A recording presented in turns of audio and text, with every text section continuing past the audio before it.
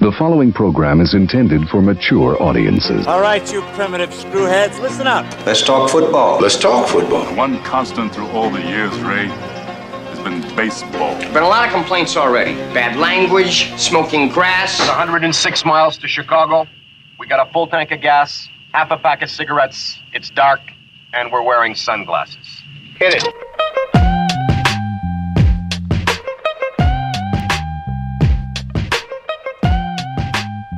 This is Intentional Foul with Josh and Dan. What's happening? Back and for another week.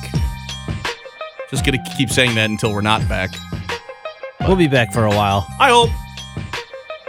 Until somebody puts the kibosh on it.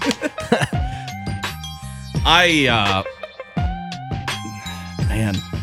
I mean, I know we have started with the Brewers lately, but we can start with your boys if you want to. No, that's not what I'm saying. It's just that I don't know that I'm prepared for this.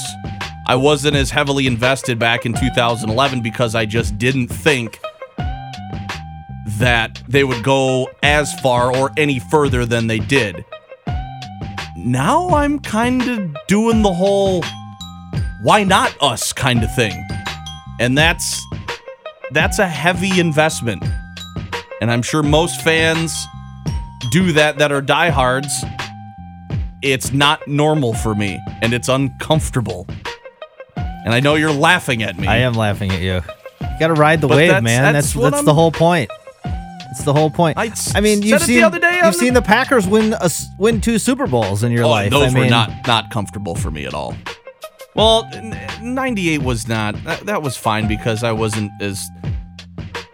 didn't think as much as I do now. I didn't feel as much.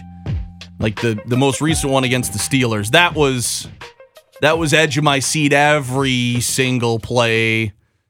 And I wanted that, and I wanted it badly. And I think I want the Brewers to do better in their situation way more than I ever wanted the Packers to do in their 2 Super Bowls. Well, I think just by the nature of the sport, I think baseball is just more difficult to win, especially because, unlike the NFL, in baseball and basketball, market size matters. Yes. In football, Green Bay can be the smallest market. It doesn't matter. You can have the best player. The Bucks, are lucky enough to have Giannis for now. We'll see see a couple years down the road, but it's hard for a team like the Brewers to ever truly have the best player. That's why it was so cool when they got Braun and Fielder, and it's very cool how they have Yelich now. I don't think anybody would tell you that Yelich is the best player in baseball. He has been this year, but he's still certainly going to be behind guys like Bryce Harper, Mike Trout, people like that. But I don't know, man. It's fun. I was. You were at the. I was at game. One of the games. Yeah, my parents went to game 1, and I went to game 2, and it's a different atmosphere in the playoffs, man. It's everybody's on their feet for every 2-strike count, and there's a lot of tension in the building. That's what I was going to ask. Does it seem like it's just very? Is it your Gorilla Monsoon? You can cut the tension with a knife? In certain situations, for sure. There was a situation in game 2 where Chacin, I think he went 5, and Knebel came in, and I think it was maybe Soria couldn't quite finish off the 7th, and they had a couple guys on, and they brought Hader in. And he ended up only throwing 2 pitches, and he got a line out. But it was like that was a moment in the game where it was like, okay, well, if we get out of this, pretty good chance that they're going to close the game out. But it was fun. There's no question about that. The beer was flowing. The peanuts were getting cracked, and we had a good time. That's how you watch a game, huh? For sure. I ate an entire. I couldn't even hardly feel my tongue when the game was over. I ate an entire bag of peanuts. During the game, me and V Vanderhei, taste buds just disappeared, just exploded. Yeah, but no, it was fun, man. That's great. That was the game that was the first game of the series that Kratz played, and he came up with a couple big hits. And Hernan Perez starting for Arcia in game 2 had a couple of nice doubles. And Moustakas is he's been. I wouldn't say he's hot. No, but he's come up with some clutch moments. I mean, you have to say that the veteran presence for guys that have been there in those situations, keeping their cool, knowing what to do, knowing what approach they want to take. I mean, that guy's delivered a couple of times here against the Rockies, so you just kind of wonder if you can carry that over to the Dodgers, because those are the you don't need a team full of those guys necessarily, but I think that goes a long way in showing what the other guys, what a playoff mentality really is. No question. And him and Kane both, and Braun, those guys have been there. They were able to sweep the Rockies with Lorenzo Cain. I believe he had one hit in the series. Yeah, he did. And he just looked off a lot of early in the count swings, a lot of pop-ups. So, look, it's baseball. That happens. But it was very evident that when they were getting him out after the first game, when Yelich popped that 2-run homer, he didn't really get anything to hit the rest of the series. They were going to make, Braun, Aguilar, Perez, Moustakas, Shaw. Those were the guys that they were going to make get the hits. And fortunately, they didn't get a ton of them, but they got enough of them in the crucial moments to win. I'm happy for Kratz. He's had a couple of very cool articles and columns printed on him just at his age, and people calling him the Crash Davis now to make it to the show after all these years toiling in the minors and that kind of thing, and he's delivered for him. My question to you, and I know you put this in the notes, and I was going to ask you about it beforehand because you weren't a big fan of the approach in that first critical series against the Cardinals in the last week of the season with the bullpen game. Well, I knew, but now that worked, and they got a win. They did it again against the Rockies, and it worked. So I guess, have you come over a little bit? Do you not mind that? Do you think there's a future in that? Because Euchre said it during one of the broadcasts. He said he thinks you are looking at the future of pitching. Nobody's classified as a starter. Nobody's classified as a reliever. What do? I pitch. That's it. And I don't know if we'll go that far, but I mean, are you... Where are you at with that? Let me clarify first, and I probably should have done it last week, so now it doesn't sound like I'm hopping on the bandwagon. I was never anti the approach that they're doing. I was telling my neighbor, we were talking about it yesterday. It's just different. Yeah, it's just it's something that we've really never seen before. So until it works, I think it's unproven. You have every right to be skeptical. Mm-hmm. It's worked well. It worked to perfection in game one. I mean, the Rockies scored 2 runs in what was it, 28 innings? I mean, that and they scored in 1 inning. Yeah, that's and with that lineup and playing a game in Coors Field, that's very shocking. Whether it's the future of pitching or not, I don't know. I think that depends on the team. I mean, you look at a team like the Dodgers, well, they have Clayton Kershaw, and if Clayton Kershaw can go 7 or 8 innings, Clayton Kershaw's going 7 or 8 innings. You're not going to say I'm limiting you to 2.5 or 2 2/3. Houston's got Verlander and Cole. I mean, Boston's got Sale and Porcello. You have established guys that you want to make sure the ball is in their hands as long as they can keep it It's going. Like in basketball. Everybody would love to play like the Warriors, but if you don't have Curry, Thompson, and Durant, you can't play like they play. And the Brewers are fortunate that they have a Knebel, Soria, Hader, and Jeffress at the back. Nobody really has that, so it's working. It's working like a charm right now. So, and that my follow-up would then be: are people a fan of it until it doesn't work? Well, that's a bad idea, and then everybody all of a sudden jumps off, and we're going to need more. Proof that this is a good idea, and that because now it becomes a little more timely. Probably, but you can always go hindsight 2020 on this kind of stuff. But this is the way they've played all year. They won 95 games doing it. They won the division. They swept the DS. This is who they are. This is what they do. So if you're gonna second guess Counsell in the middle of October. I hope you were second guessing him in April, right? Because it's not real fair to do that. And I know that's the world we live in, with Twitter and ESPN and all this stuff and all the talking heads. But I don't know. Well, I still think that in order to win these long series, you have to get some form of stable starting pitching to get you to the point. I mean, that first game was a little worrisome because they burned so many arms. Yep. And then when Jeffress gave the lead up, it was kind of like, Did we just do all this for nothing? Who do we go to now? Right. Because I think they said it was going to be Gio. Yes. Gonzalez that was going to come in. That's what I thought, and then he didn't come in. Right. So, it's just going to be it's going to be a lot of matchup stat heavy. Matt Kemp has this average versus Gio type thing, and if it's the 8th inning and you got to get it out, you might see a starter come in for an inning or 2 batters or something. The good thing about that, it's just so different. A good thing is about that, if you use the bullpen, there are built-in rest days. Yeah, for sure. So you can give guys a day off without giving them a day off on a game day. And I think that's kind of like what Houston was doing last year. They kind of figured it out that, when Verlander pitches, he's the horse, he's going to go. But anybody else, they get in trouble because we don't play tomorrow. We can use all these guys and give them a day off because even if they come in, they're throwing 18 pitches. Right. Taking care of a couple batters and getting out exactly. of there. So how are you at confidence-wise coming in here? I mean, it still seems like foreign territory to me to consider the Brewers the number 1 seed, winning the most games in the National League.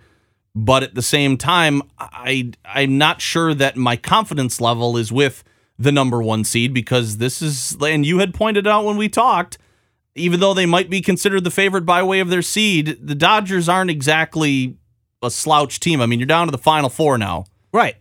No, I mean, the Dodgers lost in the World Series last year.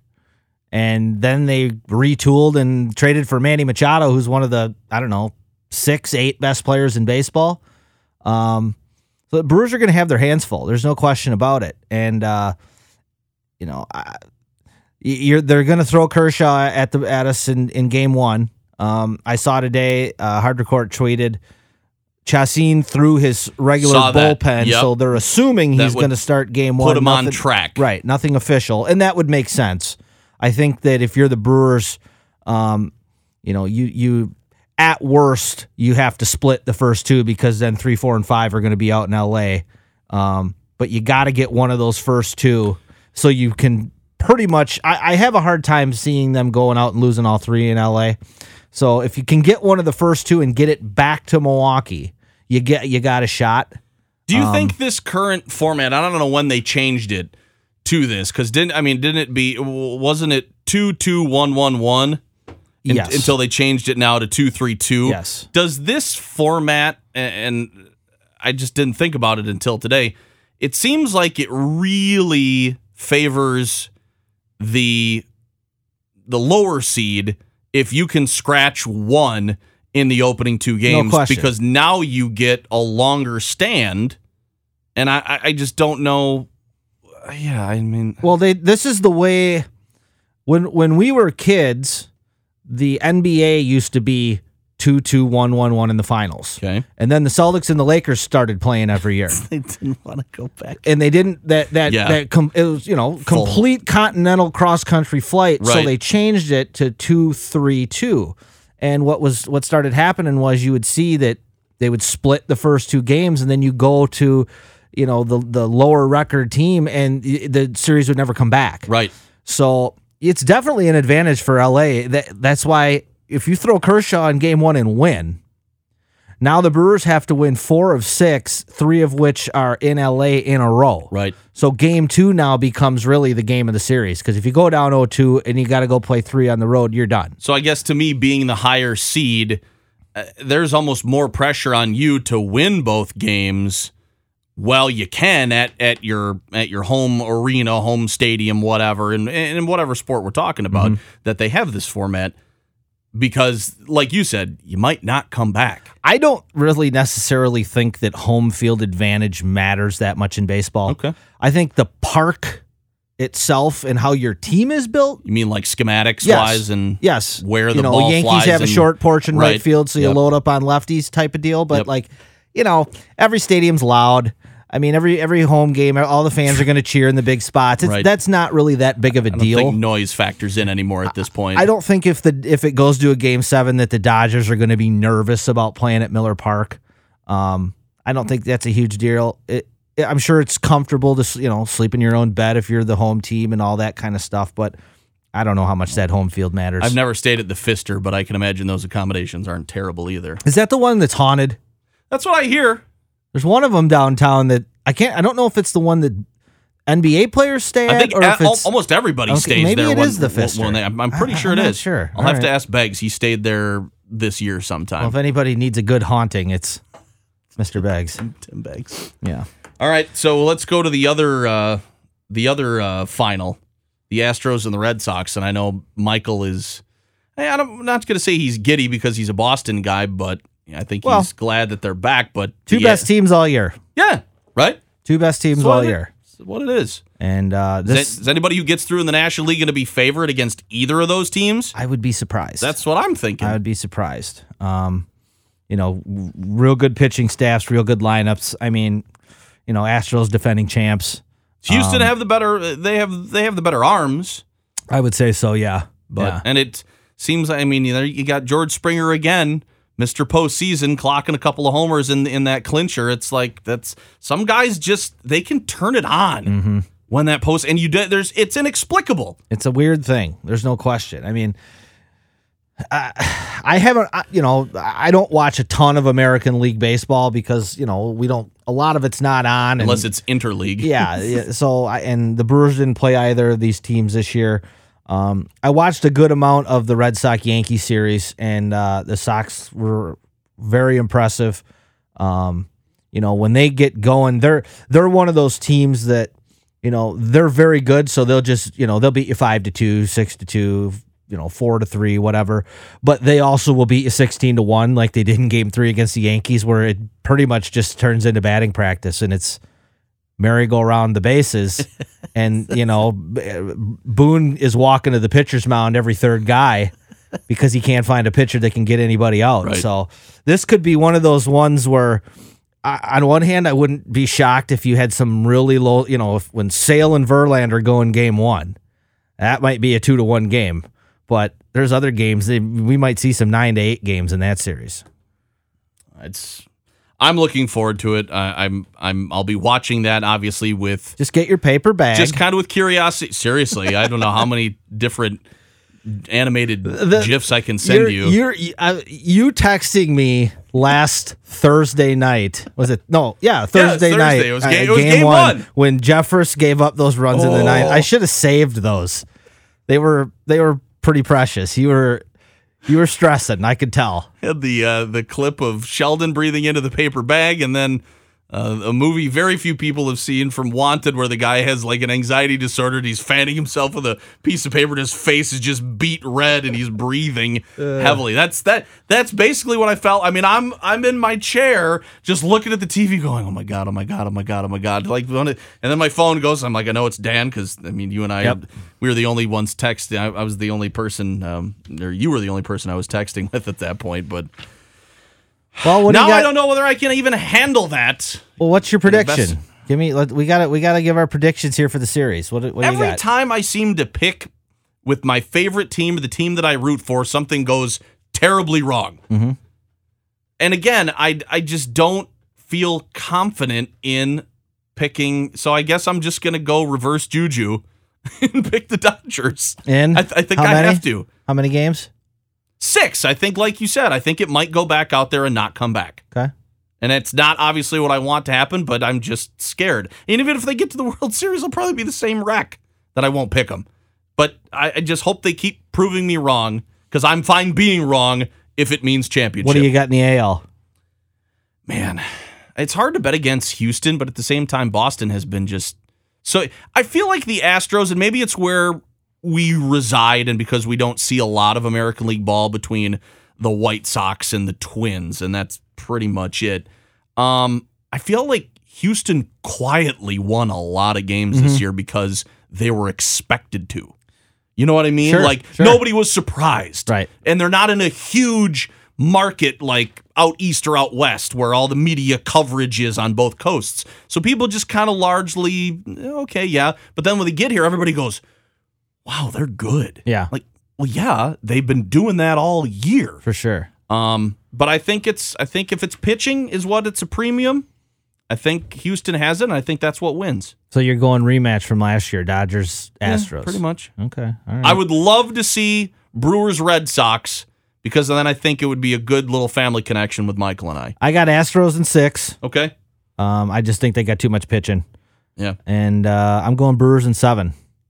And you're going to have a World Series where the National League team used to play in the American League and the American League team used to play in the National League. Right. And they also used to be in the same division. Same division. Yeah.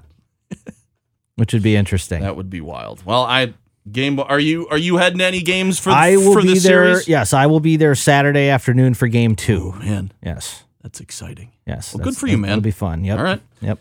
Should we turn our attention to terrible football? Yeah. Let's do it. Packers. I'm ready and the to talk Lions, about that. I actually watched this entire game from start to finish because the Bears weren't, no Bear game on. Brewers were on afterward, so I was just kind of waiting for that to start, and I watched this whole game. Yeesh. I'm glad I missed pretty much the first half, and then I was clicking on and off during the second half. But the second half was obviously more interesting. The penalties are an issue. I like your text. Is the narrative now that we're going to go with is so Rodgers just doesn't have any healthy receivers, and it's all I heard Monday. That's pretty much it. And I will absolutely say, and it's not because a lot of people have also been saying this, but I think if it wasn't evident before, it is now. They made the absolute wrong call on Jordy. Yes. Yeah. Totally. Absolutely. Totally. I was willing to give it a few games to see whether, Graham and the extra tight ends could do something. Mercedes Lewis, I don't know. Is he just out to lunch? I mean, you don't even hear from him. Well, I think if he is, he took Jimmy Graham's hands with him. I told you this summer that guy was washed. 11 drops. He's garbage. 11 drops, and it's tied for most in the league. He's garbage. He hasn't been good since he played with Drew Brees, 4 or 5 years ago? I think that's He's just washed. I was hoping that there was just going to be some Graham, that Cobb would stay healthy. That hasn't happened. How about this? Draft and develop a tight end because you tried to sign Bennett, and that was a disaster. Yep. You signed Cook, and you didn't want to pay him. Which it was a good move signing him. Yep. Great move. But you didn't want to pay him. And now you go out and you get Graham, and you pay him probably more than you should have paid him, and he's no good. So... Well, I was either listening to Wildy or looking at some of his tweets, and he pointed something out, and I don't think I'm going to get it completely accurate, but the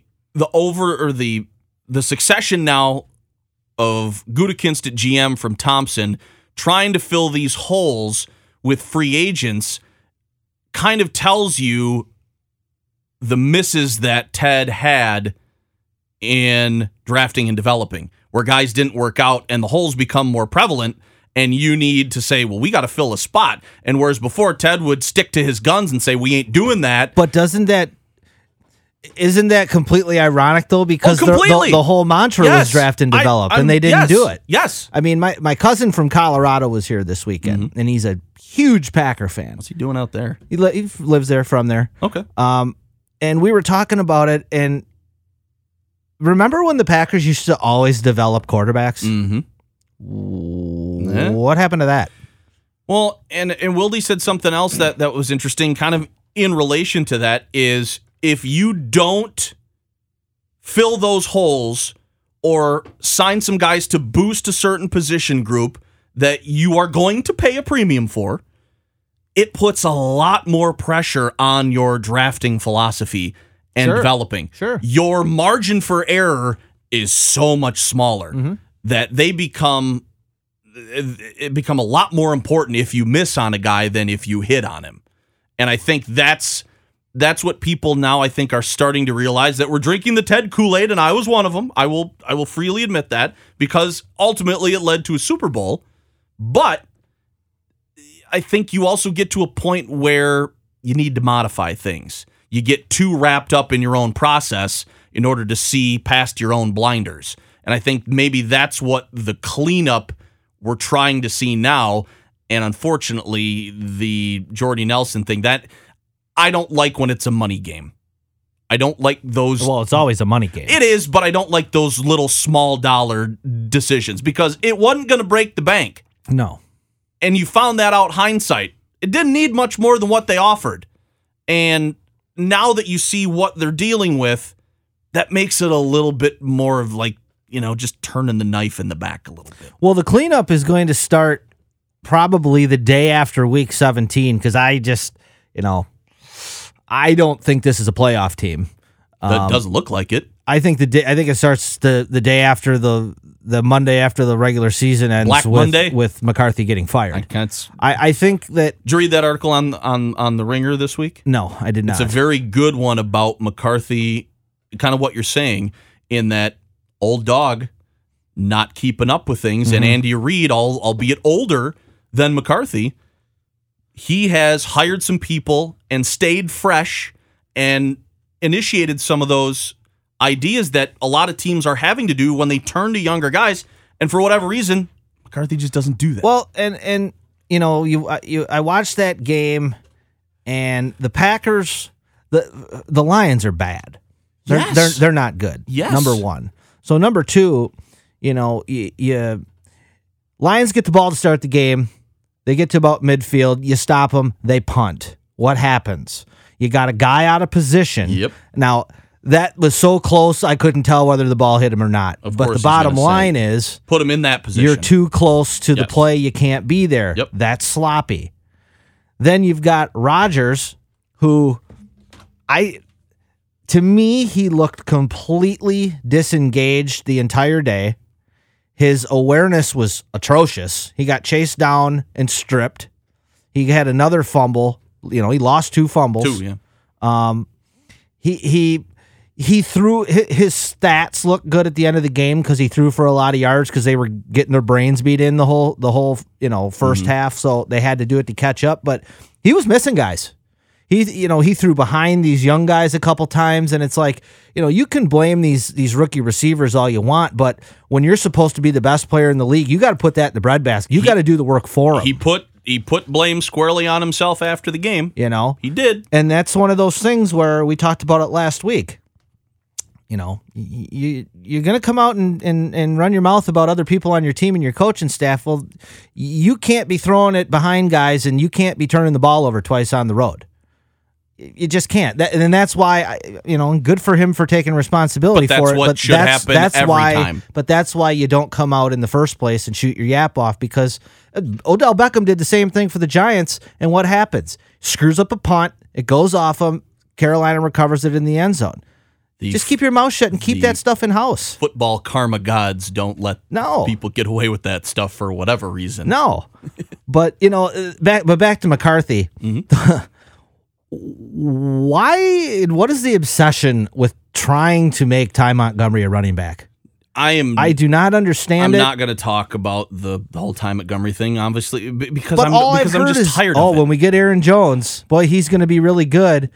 But why is Ty Montgomery playing running back? Because he's a lot better at pass protection, and he's valuable out of the backfield.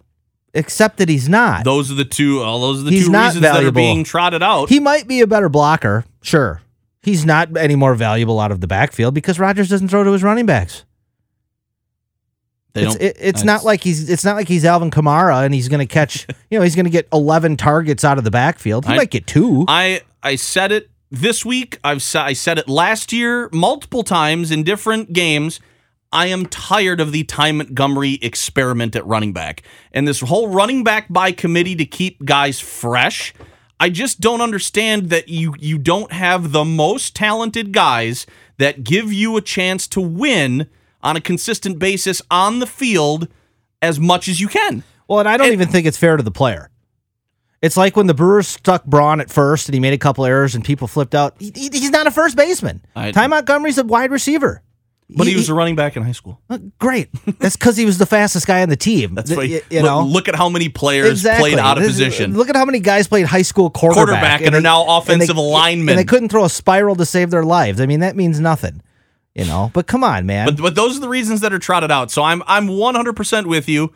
And now, after all this time of Montgomery back there, and I think this is the third year. I think so. I believe. Yeah. Now, when you have a lack of veterans at that position, and Cobb gets injured, Adams is dinged up, Graham's got a little nick, and you're resorting to the 3 rookies that you just drafted, then you say, well, it's possible we split Montgomery out and turn him into a little bit of a wide receiver. When you've refused to say that Ty Montgomery, that I shouldn't say that you refuse to say, when all you've said, Ty Montgomery's a running back. Right. He is not going back to receiver. Well, he's not until you need him to be one because he's got experience there. Mm-hmm. So which way do you want it?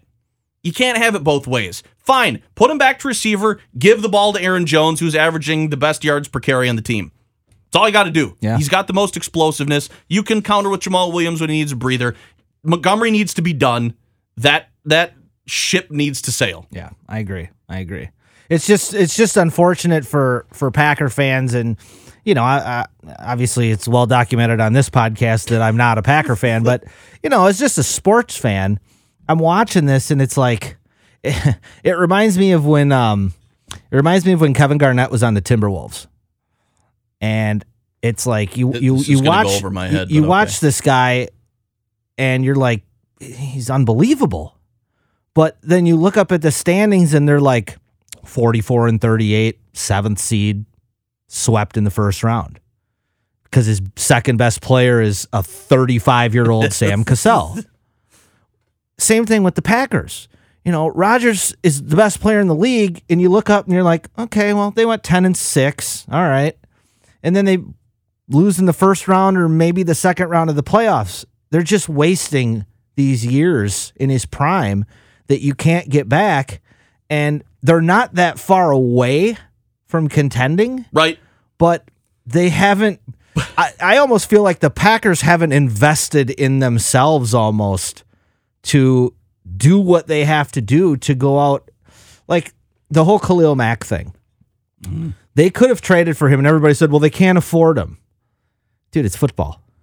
Anybody can be cut anytime. You find ways to make that You could have traded for him. Yep. You could have paid him some money or not. Maybe he plays for you because he's on a good team and he's playing with Aaron Rodgers. Maybe you win the Super Bowl this year. You don't have to pay him next year. You won your Super Bowl.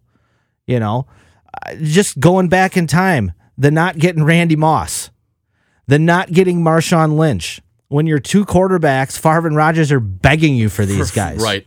Give me somebody to throw to. And Let's these guys have are that can run the ball. superstars that at the time you were getting for nothing. And we're at the top of their game. And they wouldn't do it. The Charles Woodson signing, which is kind of their crown jewel, that was like an accident. Nobody wanted him. The crown jewel is the Reggie White signing. Well, that was God told him to do that, so that doesn't count. That had nothing to do with the Packers. The Woodson one was nobody wanted him. They thought he was done. Yep. Or if they did, they weren't going to pay him anything, and they were afraid of what he might do to their locker room. Right. Because that was the stigma that was attached. And then he came in, and lo and behold, great locker room guy, a lot of talent left in the tank, and it helped him. But just look at what has happened to Rodgers in the last year and a half. He's broken his collarbone, and he's messed his knee up. And his knee's going to be messed up all year. It just is. So you're going to have now. He's going to be 36 next year. And I mean, realistically, if he plays till 40, you've got a 4-year window. I don't look around on that team and see a bunch of dudes that I'm like, yeah, this team could win a Super Bowl. I guess I don't, using that, and I don't know whether the GM views it that way, and I don't know whether the coach views it that way. I would say they'd tell you that that's short-sighted given the full scope of the team, but it's the reality. And I don't understand if that even factors into some of their personnel decisions, how you can look and say, keeping these 3 guys that we drafted over paying Jordy Nelson a little bit more money to be here and maybe taking a shot at another position group is better to help us win a Super Bowl. I don't understand how you can make those decisions if it's really centered around your quarterback. And I guess maybe that leads me to believe maybe it's not. And if it's not, why the hell not? Right. Yeah, I don't know, man. I don't. And you had told me, you had texted me this week that they got some problems up there, but problems obviously are magnified when you lose because most of them are identified. Well, I think I think that there's definitely problems. Maybe not in the locker room between players, but I think there's a problem between management, coaches, and players. There's friction there. I don't think that's even debatable. That just by Rodgers' comments last week, that right. details that. So that just usually doesn't bode well. Usually in those kind of situations, somebody's got to go, and it ain't going to be Gutekunst, and it ain't going to be Rodgers. It only leaves one guy, and that's Mike McCarthy. That's an unfortunate position to be in, but I feel like you have that under your control. Well, and look, I give him a lot of credit. I give Mike McCarthy a lot of credit, man. I would never say that he's a great coach. I think he's average. I think he's an average NFL coach. But the man does have class. He doesn't air dirty laundry. Nope. He's never thrown anybody under the bus. Rodgers comes out and says his things last week. It's not like McCarthy went back at him this week for playing poorly. Said he thought they had a great relationship at the time and that they can talk about anything. So I give him all the credit in the world for that. That can't be easy. But you know what? That's kind of what you sign up for when you have those jobs. Pretty much. So that's why they pay you. Yep. So, all right, let's go around the league quick with the good and the bad. We had our first flex for this week. Mm-hmm. The Bengals are going to get flexed to Sunday night, and they're going to replace the Niners and the Rams, which that will be a bloodbath for San Francisco, I think. So they didn't want to put that on prime time. So I can't remember who the Bengals are playing where it got flexed, but I know week? it's yeah. Don't the Packers play the Niners? Oh yeah, no, I'm sorry. Then I think it's the week after that. Yeah. So that's but we had our first that was in the news about flexing. Mm-hmm. But the Bengals are proving to be one of the better teams. They're good. You still got the Chiefs and the Rams, and you and I talked about in our power rankings last week. They're kind of interchangeable 1 and 2. I think I'd still put the Rams on top. Yeah, just because of that D. Yeah. I would agree with that. The Saints have, people ask, well, what about that Buccaneers? What Buccaneers loss? It's week one. Right now they're playing as good as anybody. Go back and look at the last 5 years in week one. There's always one of those games. Every year.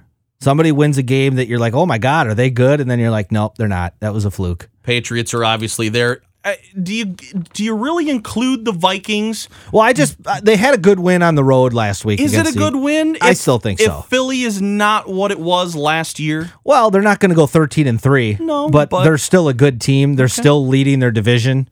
Look at the division. Well, division's bad. All you got to do is win your division. You're in the playoffs. I know.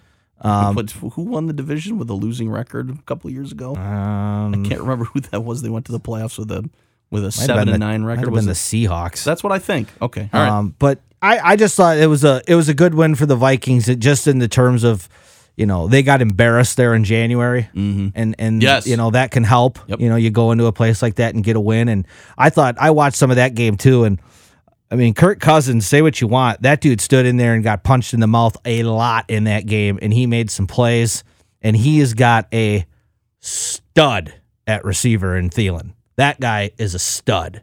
I'm pretty sure he played at Minnesota State Mankato. Yeah, he's from there. He played college there. It's a great story. Yeah, he's a hell of a player. You just hope he's one of those guys that can stay. And I don't mind saying that, as a fan of a rival team, but when you are looking for things to like about football, you're interested in stories. Yeah. That's a great story, and it's close by. It is. That was he's the Bill Schrader, Jared Abbrederis of Minnesota. Lacrosse, right, yeah. He's just become a star. Yeah. Should be Jake Kumaro this year, but he had to dive into the end zone. But one other good team I I forgot to put on the list here that I'm really starting to like is the Chargers. Starting to play well. They've got 2 losses, and their 2 losses are to the Chiefs and the Rams. So can't really complain about that. No, and the only thing that scares you is they just always find ways at the end of the year to screw it up. They just do. I don't know why. They got a ton of talent, Yeah. but I've never been a big believer in that, and that's probably why, because when push comes to shove, I don't know whether you can just count on them. It's like a stupid coaching move, or they can't kick a field goal, or Phil Rivers just has a Throws moment 3 and, or 4 picks in a Yeah. game, and it's like, boy, that was not characteristic. No. But I do like All the right. way that team's been playing. Raiders are bad. Eesh. The Cowboys are bad. Oh, My man. Super Bowl pick, the Falcons, are awful. Yeah, that's. Um, I thought that they were gonna. I thought that game against Pittsburgh could be a game of the year type because they were both in a spot where they needed to win. no, Atlanta didn't even show up. no. Pittsburgh just rolled them. Yep. And what do you make of Jerry Jones saying they haven't had a number 1 receiver in like a decade Shots or something? fired. Seriously. And somebody went back and looked at the stats about targets, and even when Dez Bryant was on top of the league and in the top 3, top 5 receivers, he wasn't targeted nearly as No. much as top receivers on other teams Mm-hmm. of people at his same talent level. And for whatever reason, whether that falls in the quarterback, whether that's the scheme or whatever, but when you're in that position, you find ways to get that guy the ball, and for whatever reason, Dallas didn't do it. Well, and again, I mean that stuff like that just reeks of dysfunction when your owner is coming out and talking out of school about a guy that's not even on your team or in the league anymore. I mean, why? I don't understand that. No, it's that to me is one of those things where I mean, why don't you worry about the fact that your coach is a zombie? He's awful. I think it's that, and hasn't it seemed like the last couple of years that's the storyline. He's in got to Dallas have every something. time. He's got to have like naked I have pictures. complete of, confidence. He's got something on Jerry Jones. He has to. Why? How else? What other team could you have that kind of talent with that kind of payroll, playing that kind of a stadium in front of that kind of a fan base, and continually underachieve and keep your job? You got me. I don't know. Do you think the media is trolling John Gruden at this point? Oh, yes. Asking about pass rush every week. For sure. I'm enjoying Have you ever watched a press conference at the White House? This is all the media does in any walk of life is troll people. So why would John Gruden, who's a super easy target, be any different? I'm enjoying every minute of it. Yeah, it's funny. Because looking at it from afar, and even though it's not preferable again as a fan of a competing team, I still think it's amusing. Yeah, it is. I just do. It is. And it's hard to feel bad for a guy that just signed a $100 million contract. And so. is going to move into a $1.5 billion stadium, and he'll be living on the penthouse of the Wynn Hotel, or Right. I mean, come on, give me a break. getting people sent up to his room at all hours of the night. Yeah. All right, so what are we looking at for this week? Bears were on the bye, so who do they come back against? At Miami. Miami was 3-0, and I think they've now They've lost two in a row. Yeah, frauds. That's not going to sit well with our friend John Barry. No, we forgot that Ryan Tannehill is still their quarterback. So he's kind of the AFC East version of Cutler. All right, where it's like, dude, this guy's got all the tools, but they just can't win. I'll go with that. Yeah. That's okay. Packers play Monday night against San Francisco. I was surprised at the line.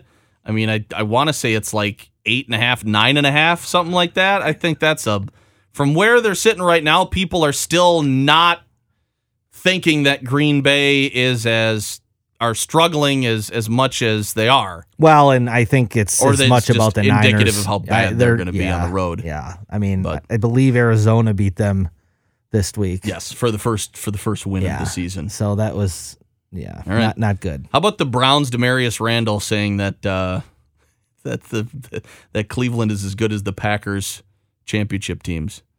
That's a great Was line. he on those teams? No. Okay. But he still said it.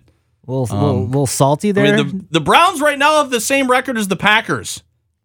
I mean, let's just perspective, okay? That's where we're at right now. I think the Browns have more talent than the Packers as a complete team, and they should. They picked in the top 10 for 15 years. You got to get some of these guys right, but and we've explored that. But Mayfield's legit. Miles Garrett is a stud. Awesome. They've got some decent weapons for Mayfield. Jarvis Landry's a nice player, and they got some decent backs. Well, but they got a prove it game this week. They do. They got to prove it. Okay, you want to be here? Here you go. Yep. We're going to hand you the Chargers. And this is just the kind of game that I was talking about with the Chargers, where they go on the road against Like, Cleveland, no problem. and they crap them Gak. and they lose. So don't be shocked. Okay. That could be a little, for all you gamblers out there, that could be an upset special. Pittsburgh and Cincinnati always seems to be ugly when they play. Well, hopefully they've got enough gurneys. Because when, Not enough people on standby. As Cousin Sal say, Vontez Burfict Strangers is back. Oh, man. And that guy is an absolute headhunter.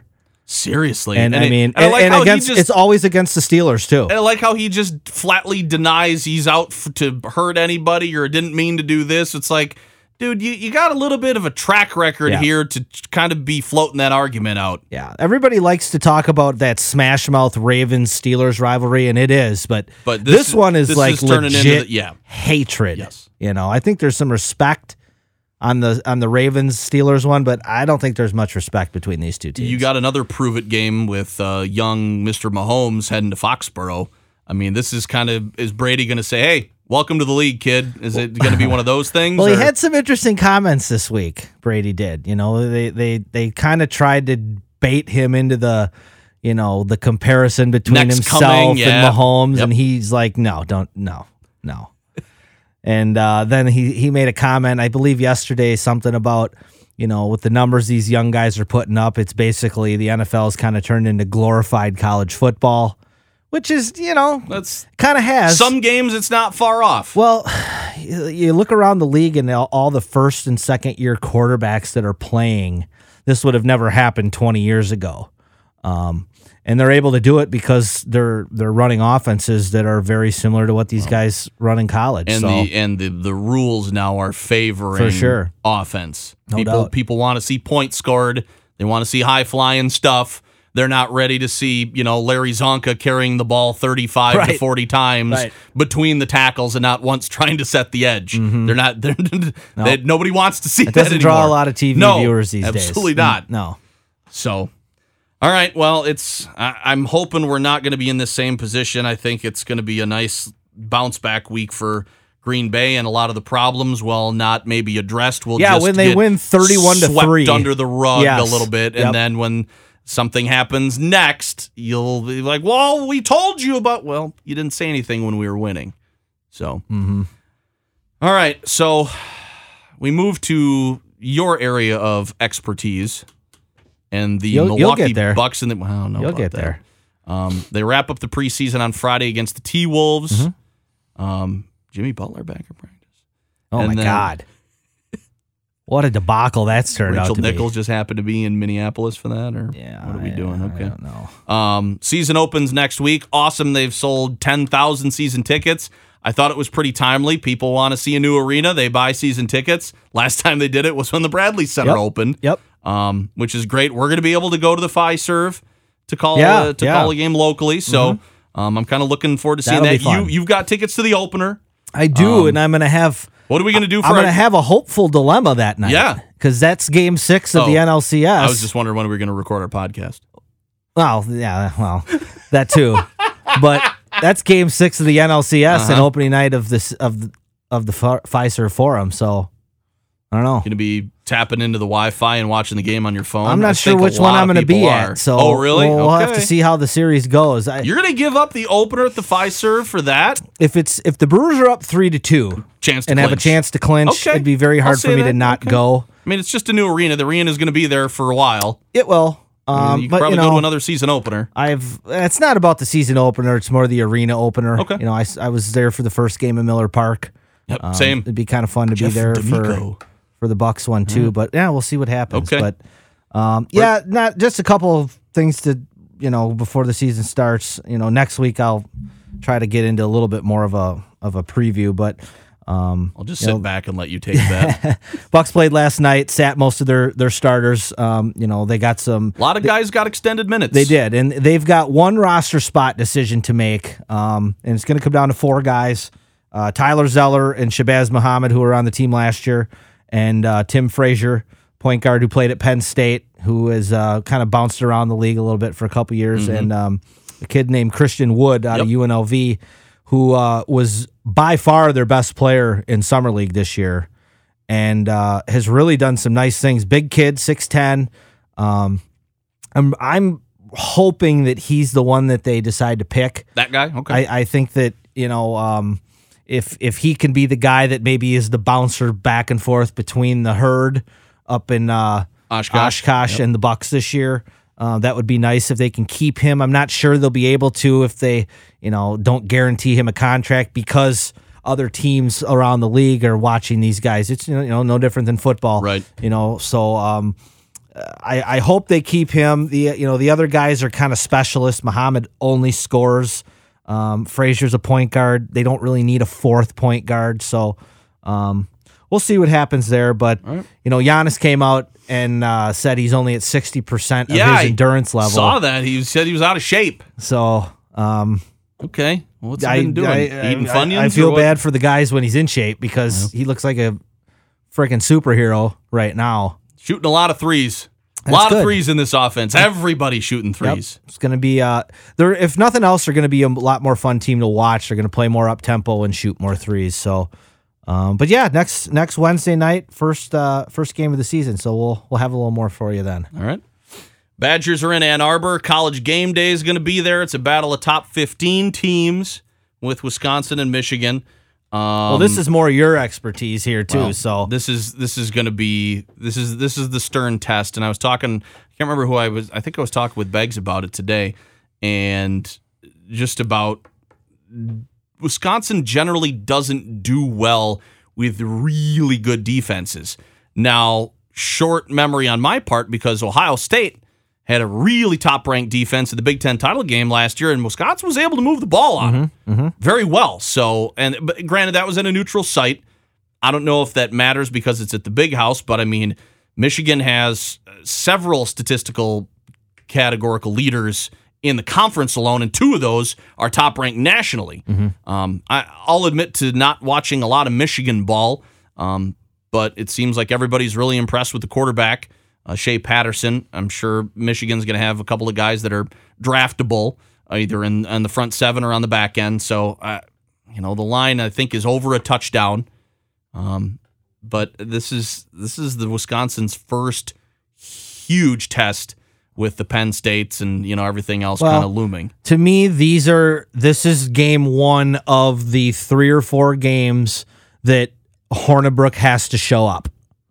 Because Jonathan Taylor's not going to run for 250 in the Big House against this defense. No. He might get 100, 110, maybe a touchdown.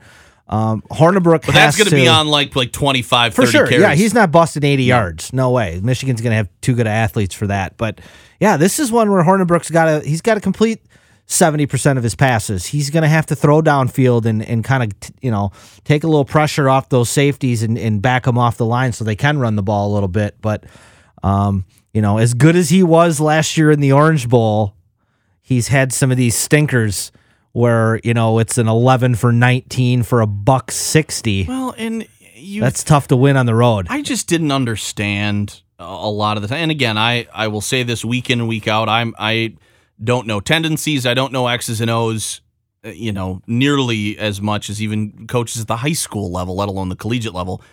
I just don't get when you have the offensive line that you have, and you have the guys wanting to go downhill against defenses, and you have 2, 3 really good running backs, why you're not running the ball 60, 70% of the time. And you're coming out in the first quarter and you're throwing with Hornibrook on first down, second down, and then trying to pick it up with a third down run when guys are keying on him. And that drove me nuts last week. And granted, it's helped, probably, don't you think it's like maybe if you complete a couple of those, it maybe softens up the D a little bit. But Nebraska's D was already terrible. Right. Like, there shouldn't be anything to soften. You should still be able to stack the box, and they should be able to beat you. Period, end of story. But you think after the Orange Bowl that when you get the cupcakes like the Western Kentuckys and the BYUs and the Arizonas, when Hornibrook has a game against a legitimate team like Miami, and then you get at home all these non-conference games, you think you need to step up from that level that you had against a really good team, and you should just be decimating these other guys. And it took a step down, and that doesn't make sense to me. You don't see the Alabamas and the other power teams that are consistently in that top 5, top 10, taking it easy on these teams, or not firing on all cylinders immediately. For some reason, there's just not this out of the gate, get up and go thing that Wisconsin has. It's a lot of halftime adjustments.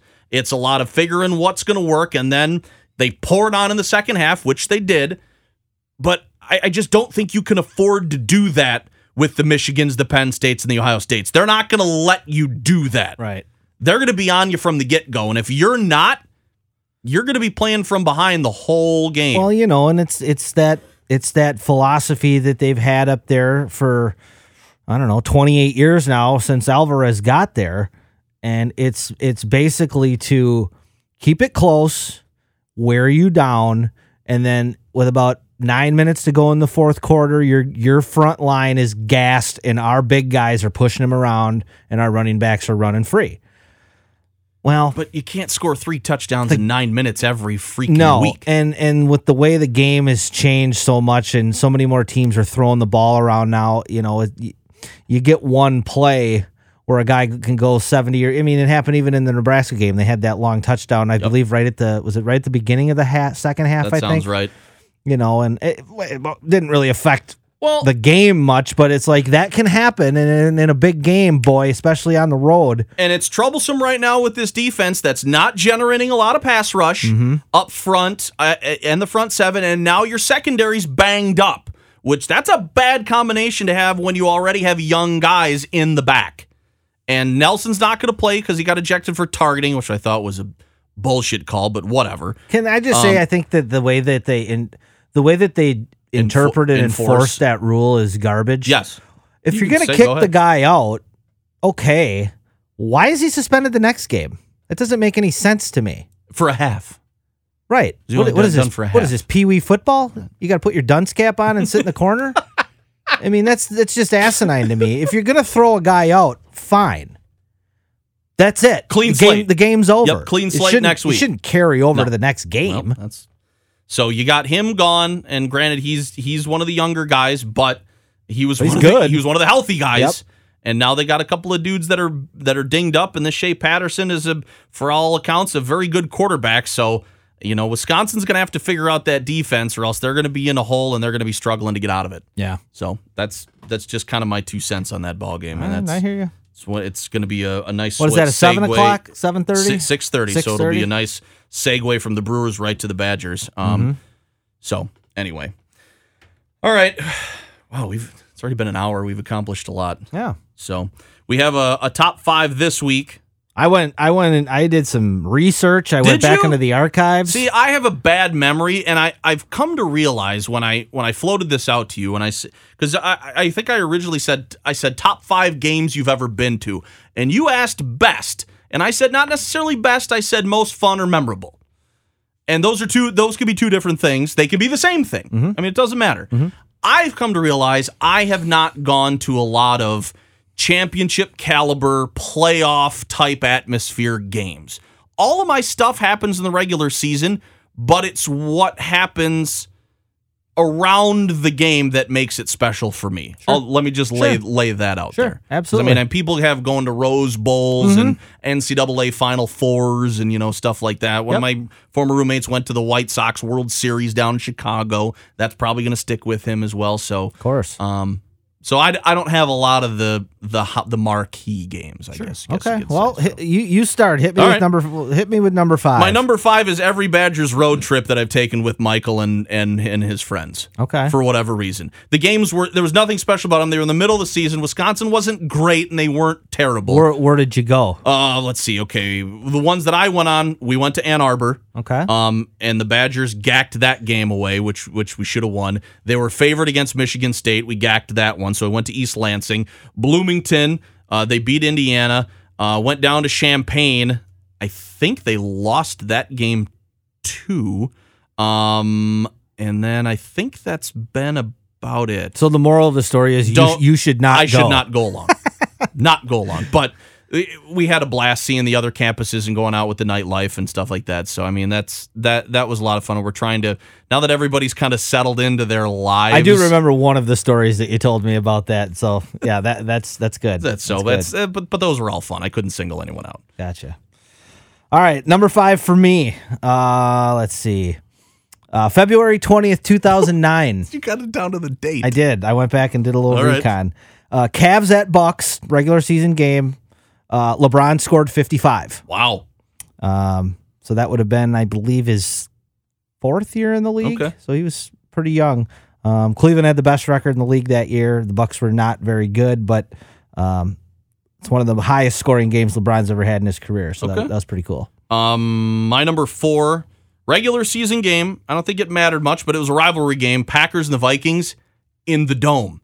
I went with my in-laws. Okay. I went with my nephew and my sister-in-law and my wife, who were all Vikings fans. They were wearing their purple. I was wearing the green, and the Packers won handily.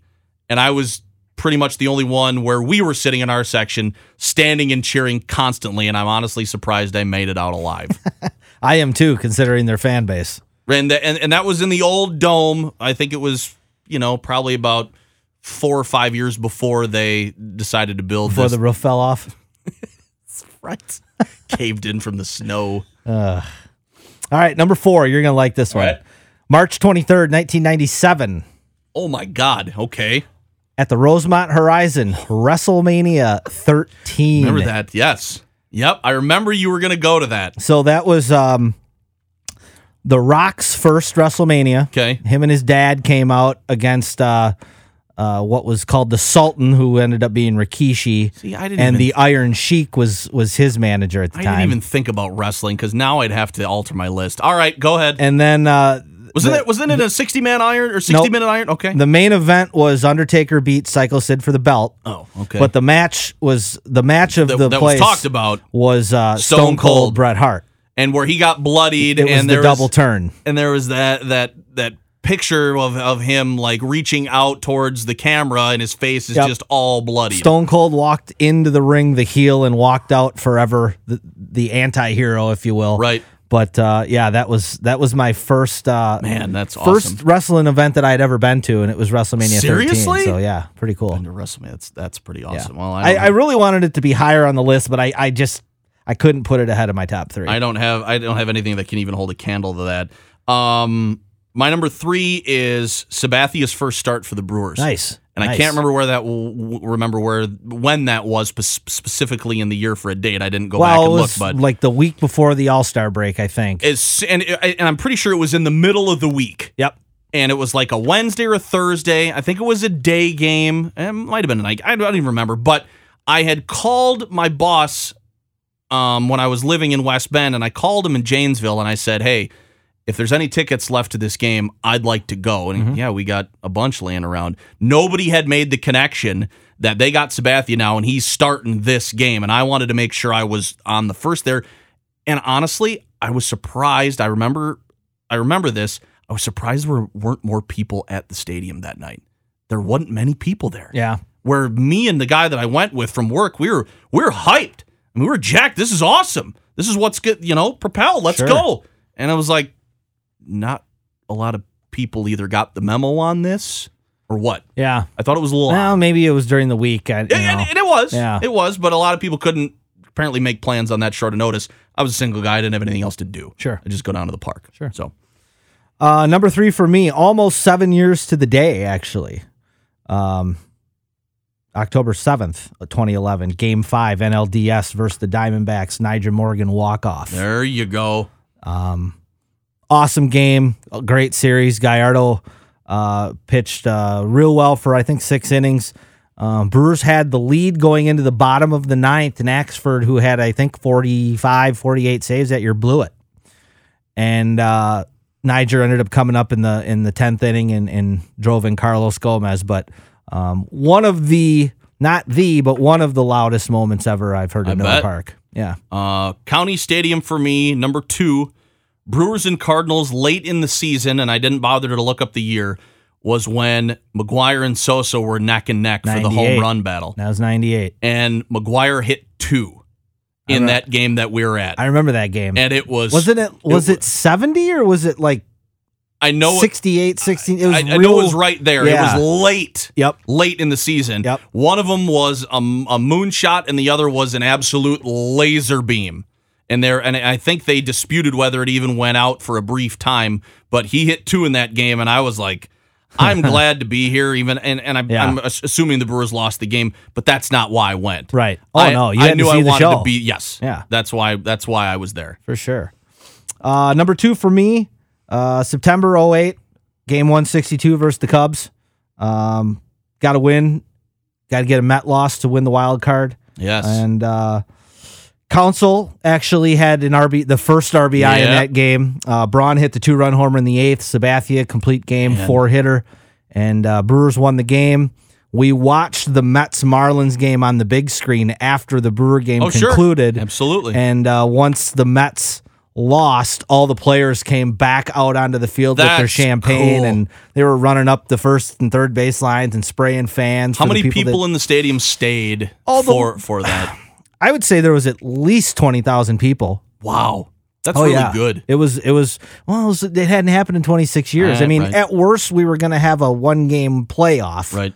But, that was pretty cool. That was a fun one. Number 1 for me, I went with my mom the year the Packers won the Super Bowl when they had Favre and Desmond Howard in '98. Mm-hmm. We were at their divisional round playoff game against the Niners. And it was rainy. It was mud-soaked. Howard ran a punt back into the end zone where we were sitting, and they moved on to the NFC Championship. And I was sick from school 4.5 out of 5 days. I thought I had pneumonia. Yeah. Because we were soaked after that game. But it was one of the most fun atmospheres. And that was, I'm pretty sure that was my first trip to Lambeau. And it was during a Super Bowl run. Yeah. So that to me was pretty cool. The memory's well worth the pneumonia. Oh, completely. Yeah. I think I tried to give it a go on Wednesday, waited until lunch, like, I'm going home. And I just said, I'm taking the rest of the week. Just told Sevens, sorry about it. Nope, not happening. Yep. And I think I got my picture in the yearbook that year because my mom had taken me with the scoreboard in the background. And okay. had like a Packer decal on my cheek. Of course and, you did. Yeah, had a boy. But support the team. That was awesome. Yeah. That was awesome. Number 1 for me, June 16th, 1993. Game 4 of the NBA Finals, Suns at Bulls. Jordan scored 55. Ooh. Barkley had a triple-double. Wow. And we sat, this was at the old Chicago Stadium. And obviously the Blackhawks played there. So you had the court, inside the ice rink, basically. And where we sat, we were on the baseline, on the floor. We would have basically been on the corner of the hockey rink front row if it would have been a hockey game. So we were probably, 40, 50 feet off the floor. But, for a finals game, seeing Michael Jordan duel Barkley and Jordan drop 55. That's... one of the best. One of the great finals games of all time. And that's definitely hands down my top awesome. sports moment. Yeah. Pretty cool stuff. I would say we accomplished. I kind of make a point of being, if I have an opportunity to go to stuff like that, I'm going. I'll figure everything out. I'm going to go. Well, and I think if we get to that point, and I know it's not going to be in the cards or the budget for sure. With 2 kids and, Christmas coming up and whatnot, the once-in-a-lifetime possibility of going to a Brewers World Series game at Miller Park, it's kind of one of those things that you have to pull the trigger on. No doubt. No doubt. So I'm trying to get myself in line to make that happen if it does, and I'm not propping it up too much in the itinerary, but it's back there just in case. Well, I'll be there, that's for sure. I already got tickets. It's all good. All right, game 1 Friday, game 2 Saturday, and then they move to LA, and hopefully they'll be back in the form of hosting a game at the next round. I really want to have a tough decision next Friday.